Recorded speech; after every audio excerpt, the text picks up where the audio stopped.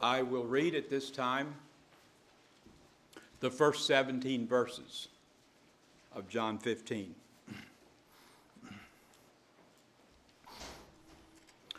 I am the vine. I am the true vine, and my Father is the husbandman. Every branch in me that beareth not fruit, he taketh away. And every branch that beareth fruit, he purgeth it, that it may bring forth more fruit. Now ye are clean through the word which I have spoken unto you. Abide in me, and I in you. As the branch cannot bear fruit of itself except it abide in the vine, no more can ye, except ye abide in me. I am the vine, ye are the branches. He that abideth in me, and I in him, the same bringeth forth much fruit. For without me ye can do nothing.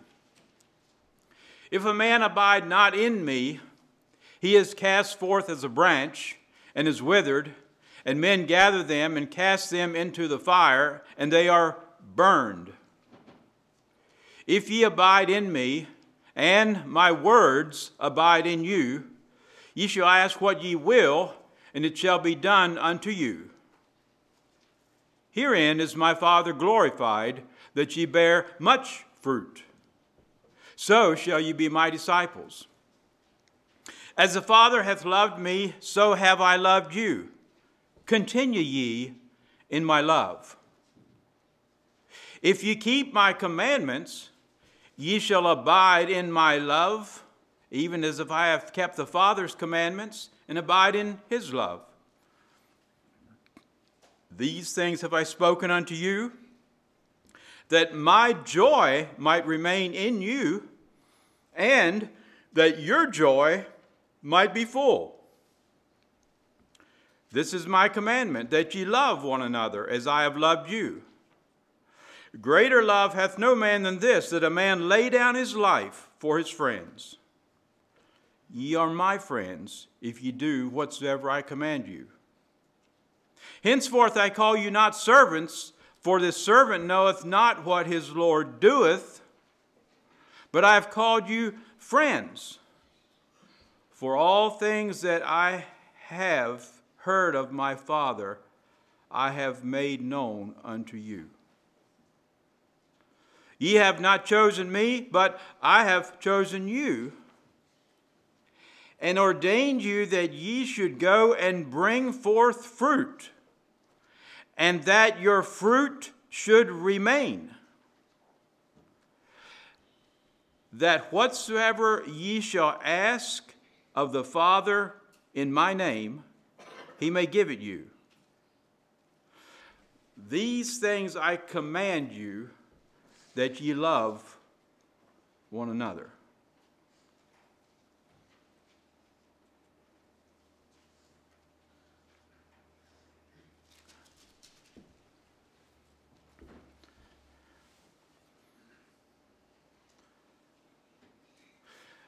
You know, because of the rather easy understanding of trees and vines, this is a passage that sometimes we lift out all by itself, and because, we know that everybody understands how a branch is hooked to a tree or a branch is hooked to a vine, and we can make some kind of easy applications here.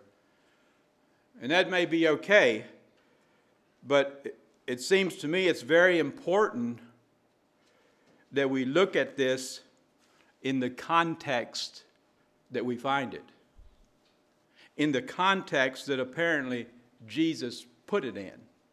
He was the speaker here, and we see, and what I'm saying here is what he said in the chapter or two before this.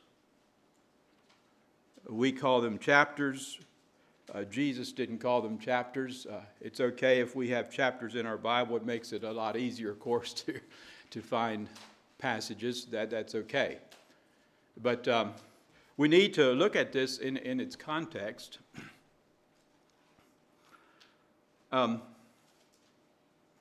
And yet, before I say more about that, I will say more about that if you give me just a moment. But let's consider this word abide and remain and continue that we just read. Now, we have the word abide in these verses that I just read. We have it 9 times. We have the word continue 1 time. We have the word remain 2 times. That's 12 different times, or 12 different times. 3 words, total of 12 times there that I just mentioned. All of them in the Greek are 1 word. 1 word in the Greek. 3 words just in these 17 verses in the English. Abide, remain, continue. Now, for just a dictionary type meaning of these words, or of a dictionary type meaning in English of this one Greek word, I'll just say it this way. I jotted this down. The meaning would be this: to stay in a given place or state or relation, to abide, to continue, to dwell, endure, be present, remain, tarry.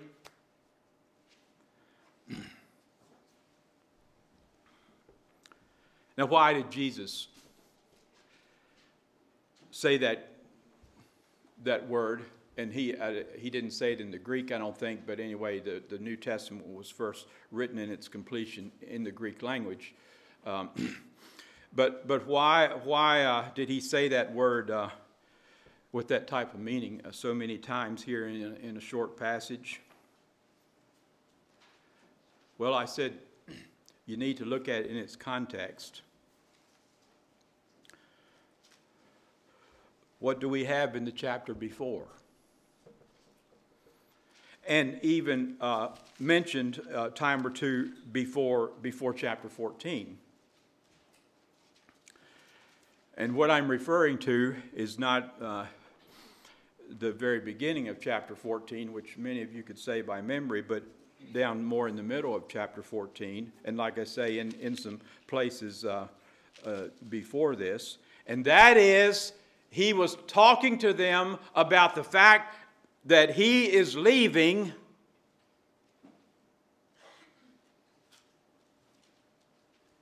but someone would come to be with them. Okay?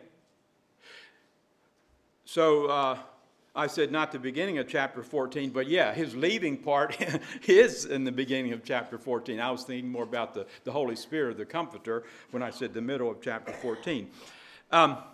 So you can imagine. Now he's been ministering with these 12 apostles, disciples, ministering closely with them, relating closely with them for about 3 years, close to it. And he's starting to tell them that he's going to leave. And we realize from reading, they asked questions. They didn't quite understand what all this was about, what this was all about. But he's telling them, he's got to tell them, he wants to tell them that he's not going to always be with them in the flesh. But he's making ample provision for them. And he called it the Comforter. And he called it the Holy Spirit. And just because he was saying it to them in so many words, something new like this, naturally being humans, they couldn't and they didn't comprehend it totally right on the spot and right then and there.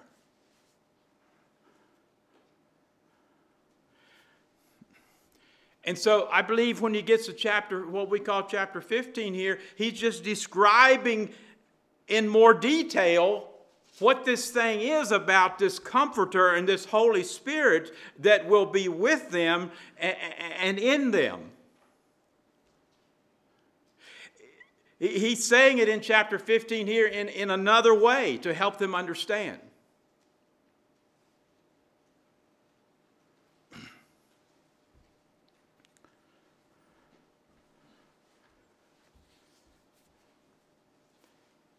If you would just look back, you might not even have to turn your page, but chapter 13, verse 33. Chapter 13, verse 33. Little children, yet a little while I am with you. Wow. What does he say? He said, I'm not going to be with you very long. And I already suggested, their thinking, and the fact that he was telling them this, and here's just an example of what I just already said. I'm not going to be with you very long. What? You can imagine if you were one of those 12 that had ministered with him, what are you saying, Jesus? I mean, how are we going to handle this? Verse 33 again, little children, yet a little while, and I am with you, only a little while.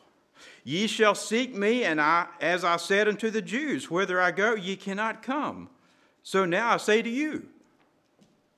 Wow. Look at verse 36. Verse 36. Simon Peter said unto him, Lord, whither goest thou? Jesus answered him, Whither I go, thou canst not follow me now, but thou shalt follow me afterwards. Now in chapter 14.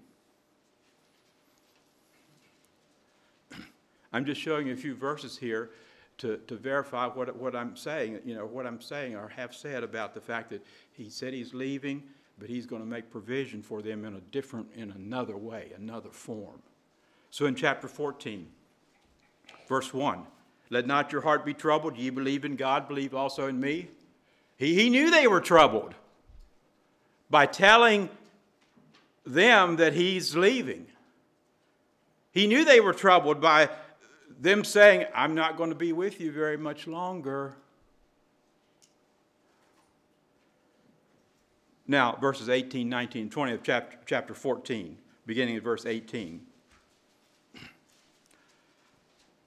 I will not leave you comfortless. I will come to you. Yet a little while, and the world seeth me no more. But ye see me, because I live, ye shall live also. At that day ye shall know that I am in my Father, and ye in me, and I in you. Now there's a verse that we shouldn't just read over quickly. We should look at it in its context and try to put your place in the place of one of the 12 apostles, and then read verse 20. At that day ye shall know that I am in my Father, and especially this last phrase, and ye in me, and I in you.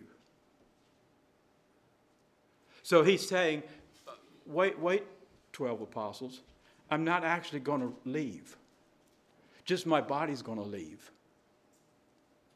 Just me and the physical is going to leave. But you're going to be in me, and I'm going to be in you. I mean, how close is that?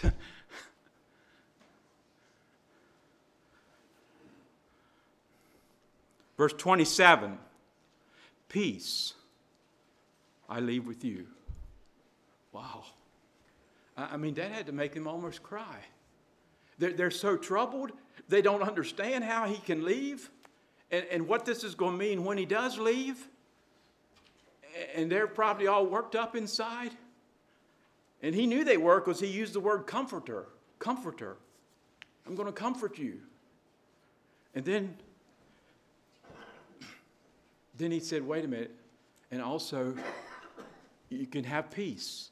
You can have peace in all this. Verse 27, peace I leave with you. My peace I give unto you. Not as the world giveth, give I unto you.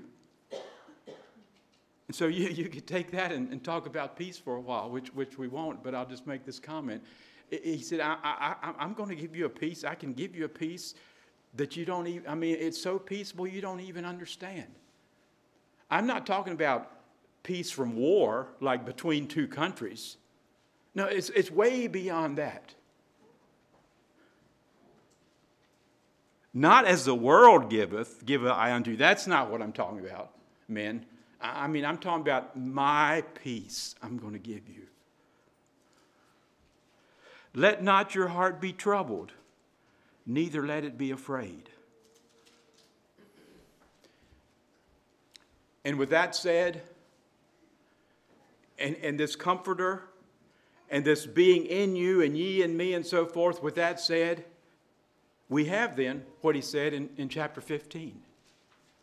About a closeness that, yes, you understand because you know how close a branch is to a vine. You know how locked in a branch is to a trunk of a tree. And that's exactly the illustration he used here.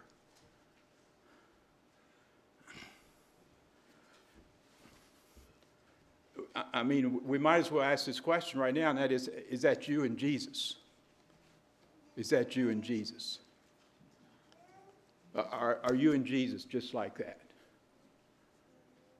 I mean, and it's called the Holy Spirit that works in and through our lives and hearts.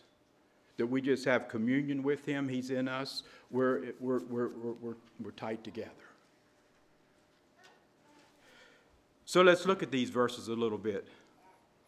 Verse 1, he said, my Father, chapter 15 now, my Father is the husbandman. I am the true vine. I am the true vine. I'm the real vine. And my Father is the husband, or my Father is the gardener, or the caretaker.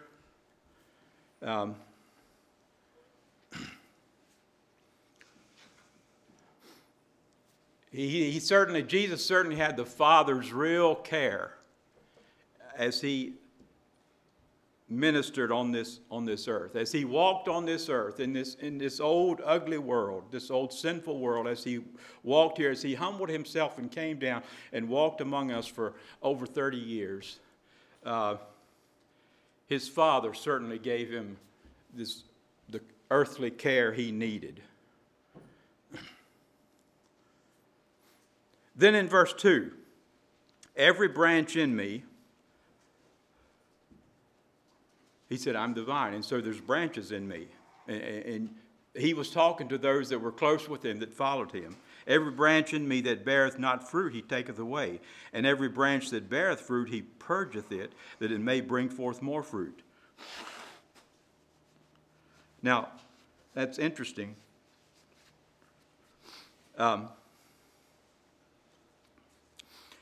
You don't discipline the dead branches. You just throw them in the fire. I mean, you don't mess with them. You don't waste your time on the dead branches. You take some time with the good ones and make them even better. Is that what's happening with you and the Lord? You're allowing him to take time with you and to prune you and to purge you, to make you more fruitful. Every branch in me, verse 2, that beareth fruit. See, that's the good profitable branches, but what does he do to those branches? He purgeth it, that it may bring forth more fruit, or prunes it, or cleans it. Verse 3, now ye are clean through the word which I have spoken unto you. That's a little short verse 3 there, but apply it to your own life and look at what it's saying. Ye are clean. He was saying to these 12 that were sitting there listening to him, ye are clean, or ye are pruned. I'm working in you to improve you. How? Through the word.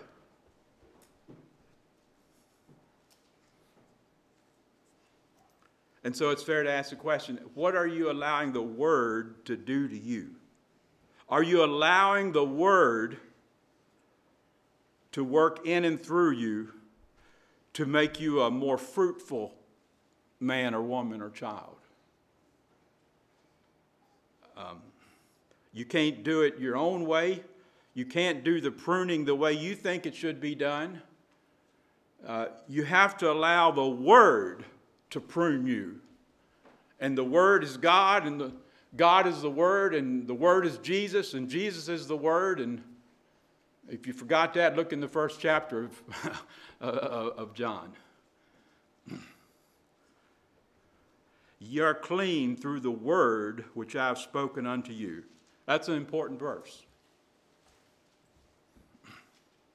All of them are important. Maybe that's not the best way to say it. Maybe that, since it's so short, it might be a little one to put up on your mirror or your refrigerator or something, to remind us that the Word, as we stay close to the Word, as we obey the Word. By the way, we use commandment here a few times, as I already read.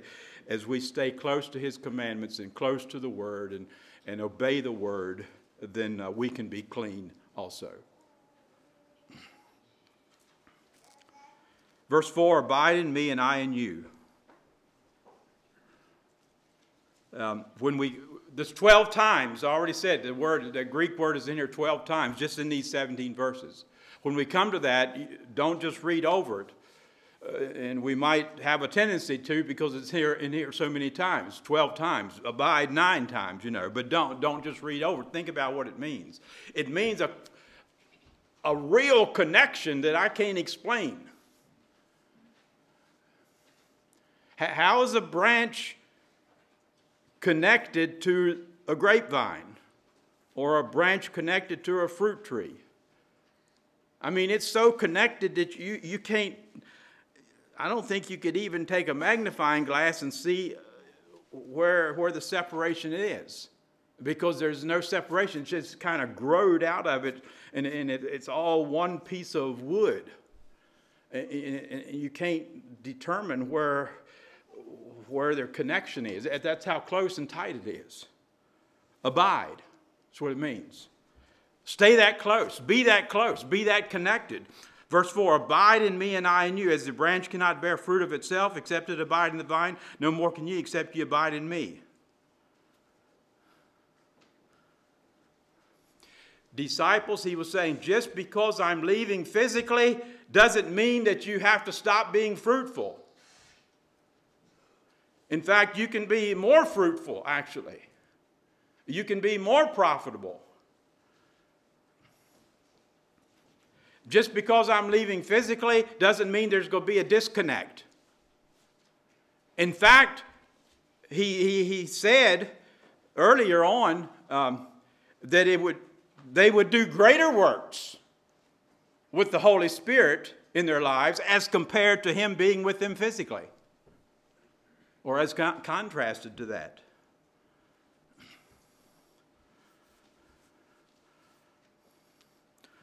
Verse 5, I am the vine, and ye are the branches. If they hadn't got it yet, he's saying it again. I'm the vine, and you are the branches. He that abideth in me, in my Bible I have that little 2-letter word in, I-N, underlined. Because, that's so important. He that abideth, not just kind of close beside me, not just kind of like we bumping shoulders once in a while.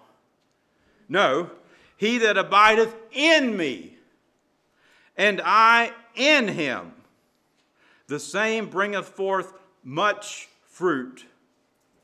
For separated from me, apart from that, without me, ye can do nothing. And if you just want to make that real easy to understand, just go up here to where a neighbor cut some limbs off his fruit trees and they're laying out there on the ground. We'll just watch it for a while through the spring and see how many buds it puts on. There's branches laying on the ground. We'll watch it for a while, see how many peaches or apples grow on them this summer, Well, all of you know the answer. Jesus said that, but he didn't mean an apple tree or a grapevine. He meant him and us. For without me ye can do nothing.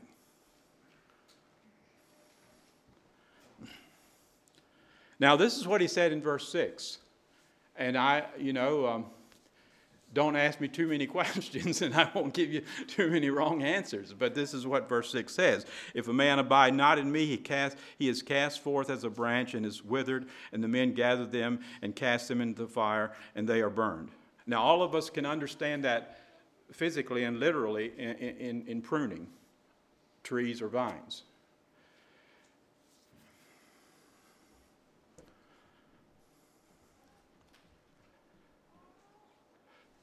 But you could say it at least this way, in a general way. Without the salvation that comes only through Jesus Christ, then we will all die and we will go to hell and be burned. And we're not looking at the subject of hell and burning and death, but that's in verse 6. So, at least it's saying that we have to be connected to Jesus, and we call that salvation in just a short form right now. And apart from that, we're lost sinners. And the Bible says there's hell for those. Verse 7, if ye abide in me and my words abide in you. We already talked about the word, okay? It was in verse 3. The importance of the word. But he uses it again. If you abide in me and my words abide in you. See, it's not just how we might try to describe it or think about it or figure it out or think this is what it means. No, it's his words or it's wrong. It's his words, it's his way, it's his commandments, or we die. If ye abide in me, verse 7, and my words abide in you, ye shall ask what ye will, and it shall be done unto you. Now, there's various places where Jesus talked about prayer and about the promises of prayer. And again, we don't have time to go into those details this morning. But he says, we just read verse 7, and look at the end of verse 16. The end of verse 16, he says something similar. That whatsoever ye shall ask of the Father in my name, he may give it you. So this thing of praying, in both verses, it's conditional.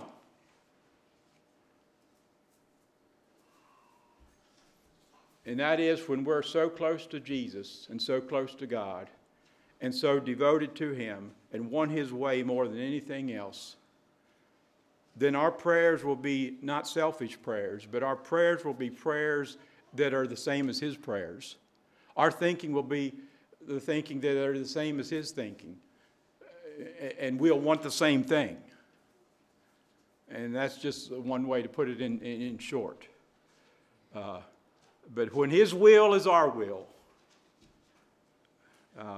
then we're together in our prayers, in our thinking, in our desires. And God answers those kind of prayers. Now, he gets back to the fruit. And by the way, in case you didn't think about it, at least 3 times here he has an adjective before the word fruit. Children, you know anything about adjectives? Do y'all ever study adjectives in Ebenezer Mennonite School?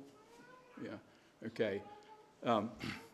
But in verse 2, more fruit.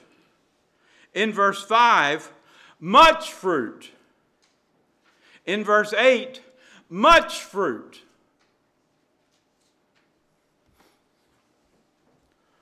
And so if the neighbor up here, or Brother James, would just get a little bit of fruit, 1 or 2 peaches off of a tree, 1 or 2 apples off the tree, they would be disappointed.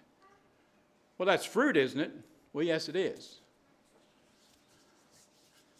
But according to what I'm reading here, and these adjectives that Jesus put in front of the word fruit, he'll be disappointed too if we just produce 1 or 2 apples or peaches. You know? Verse 8, herein is my Father glorified, that ye bear much fruit. So shall ye be my disciples. It seems like that much fruit in the middle of verse 8 says something about the end of the verse, does it not? And maybe if we have time, I might talk about that a little later. Verse 9, as my Father hath loved me, so have I loved you. Continue ye in my love. Now that's a lot of love. That's a lot of love. You want to know how you should love? You want to know how you should absorb and take in love? Well, it's a lot to take in. It's a lot to absorb. I mean, the grace of God in our lives is way more than we deserve. But that's our God and that's our Jesus.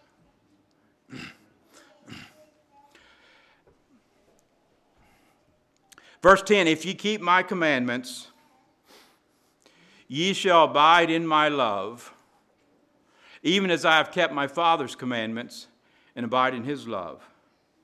Now, do you want an example of how to live? You want an example? Jesus gave you his own example right there. Is that okay? Well, yes, it's okay, and it should be. We should let Jesus be our perfect example. And if ye keep my commandments, ye shall abide in my love. And let me show you an example, he said next. Even as I have kept my Father's commandments and abide in his love. Now, if we live like that, if we live by allowing his Holy Spirit, his Comforter, to live in us, allow his peace to wash in and through us, live like a living vine and branch, allow his words to work in and through us, to clean us up, to keep us clean, then verse 11 can be a reality. Is it in your life this morning? Is it in mine? I mean, that's what Jesus wants for us.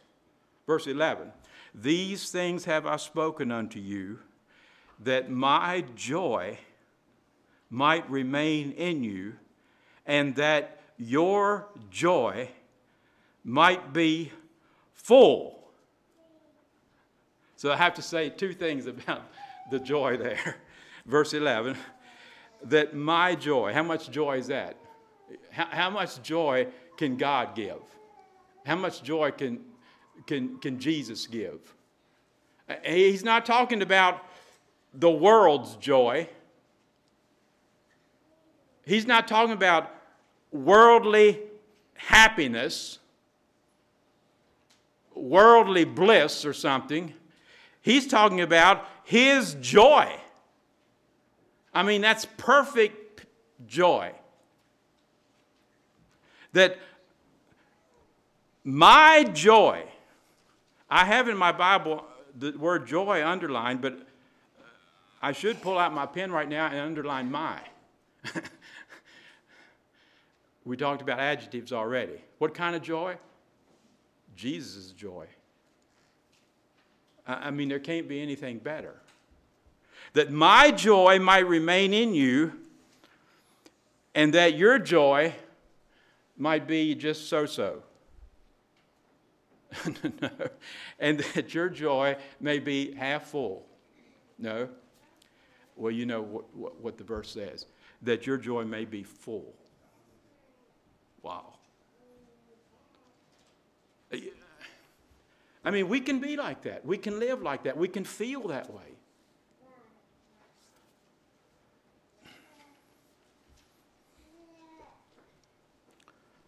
Verse 12 and 13.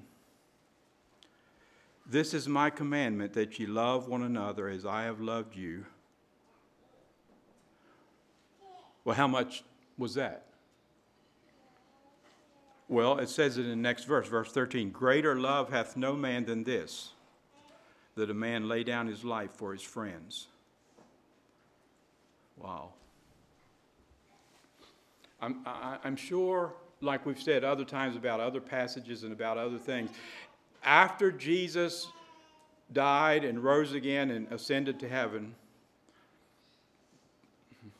some of these words that he said, they just jumped out at him like never before. Some of the things that they could not understand, I'm sure they said, well, of course. That's exactly what he said. Well, why didn't we understand? Now we understand. And look at the end of verse 13. That little verse, but the end of it. This is how it's going to happen. This is how love really is. If you're willing to give up yourself, to lay down your life, to give up yourself for the good of someone else. And of course, what I'm just said is the fact that they saw Jesus do that. And then they understood. Ye are my friends if you do whatsoever I command you. I didn't count, but the word command he uses a number of times in this little passage.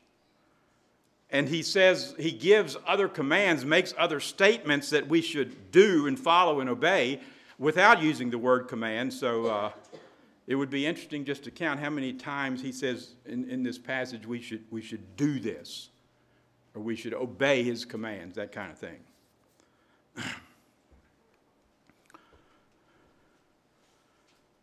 And then we have verses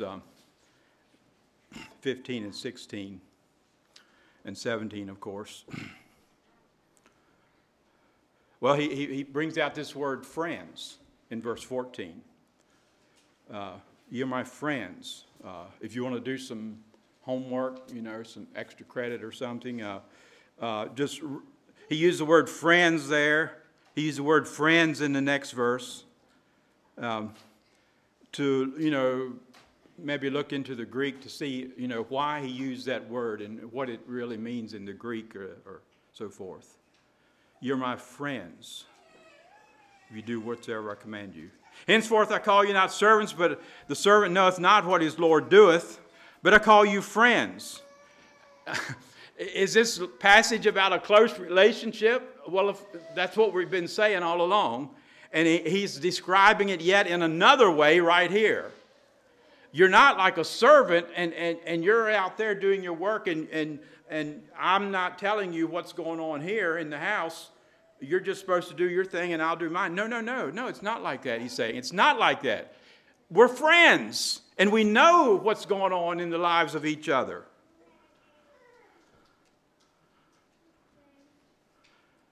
In verse 16, don't overlook the first part. Ye have not chosen me, but I have chosen you.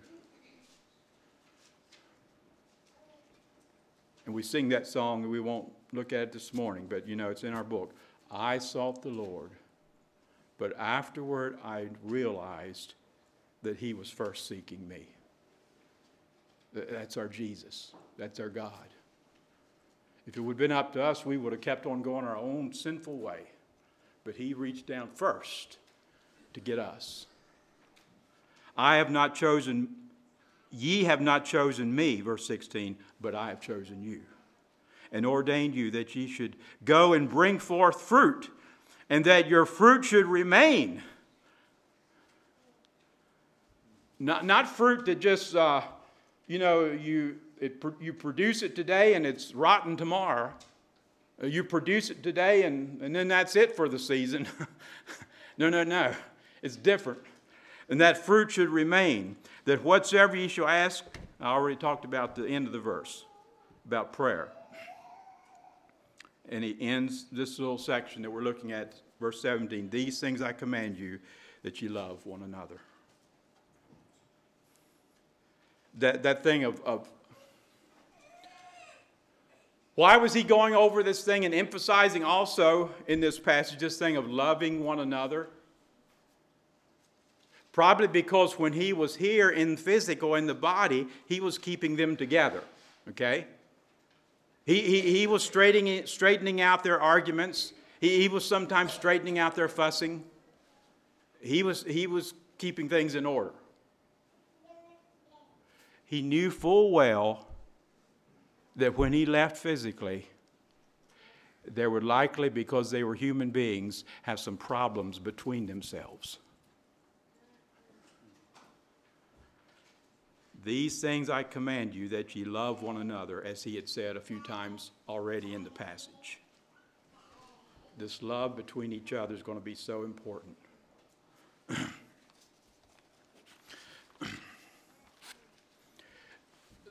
I jotted down 7 things here. They're the results of abiding in Christ. Results of abiding in Christ. Let's look at them quickly. Of course, one of the results is fruitfulness, of course. That's one of the main things he's talking about. It's in verse 2, it's in verse 5. Fruitfulness, result of abiding in Christ. Another result of abiding in Christ is being cleansed from sin. Verse 3. Now ye are clean through the word which I have spoken unto you. You're so close to the word. You're saying yea and amen to the word. You're obeying the word. The word has cleaned you up. Cleansed from sin. Another result of abiding in Christ is answered prayer. Verse 7 and the end of verse 16.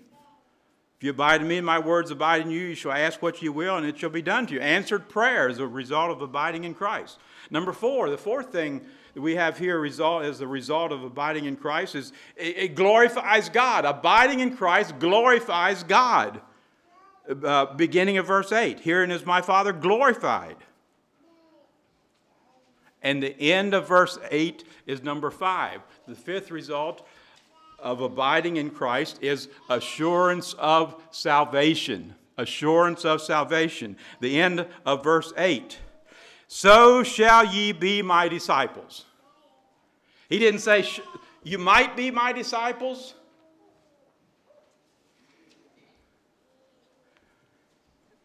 You're either my disciples, you will be, you are,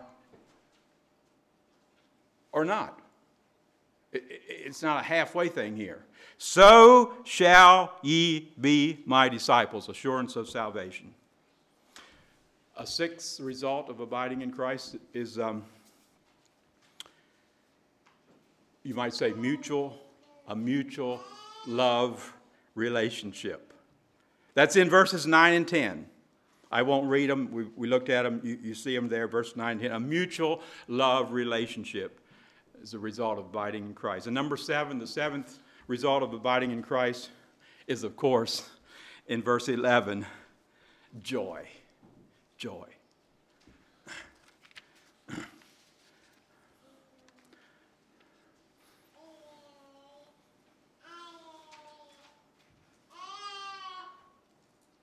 We could ask 3 questions, and I won't take much time with these. But how do we remain in Christ? How do we remain in Christ? Various times, I just said it a while ago, various times he talks about commandments. Staying close to his word, obeying his word, doing this and doing that. We do it his way, or we don't remain, or we don't abide. And how can we love as Christ loved? And I said something about that. He gave an example, laying down our lives, giving up ourselves. That's loving as Christ loved. And another question yet, just what is the fruit? This fruit we're talking about, just what is it? I mean, it means real fruit. Now, of course, by that, I don't mean, it doesn't mean real peaches or real apples or real grapes. I'm not saying it, but it means real fruit. The Bible said the fruit of the Spirit is, in Galatians, love, joy, peace, and so forth. That's part of it. That's real fruit. That's real fruit. It's fruit. Fruit means production. It means profitableness to God and his kingdom. It's real fruit.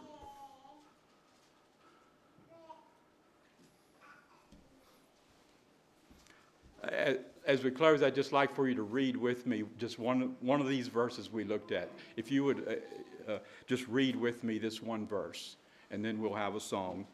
But it's verse 5, chapter 15, verse 5. If you'll just read it with me, please, at this time.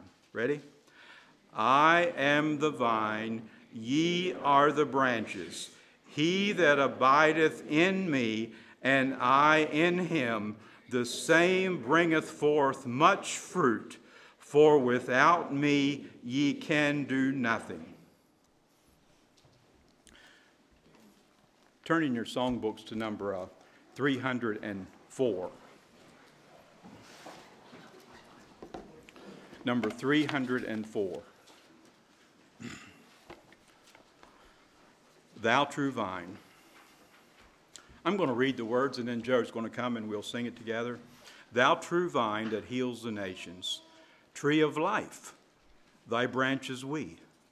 They who leave thee fade and wither. None bear fruit except in thee. Cleanse us, make us sane and simple, till we merge our lives in thine.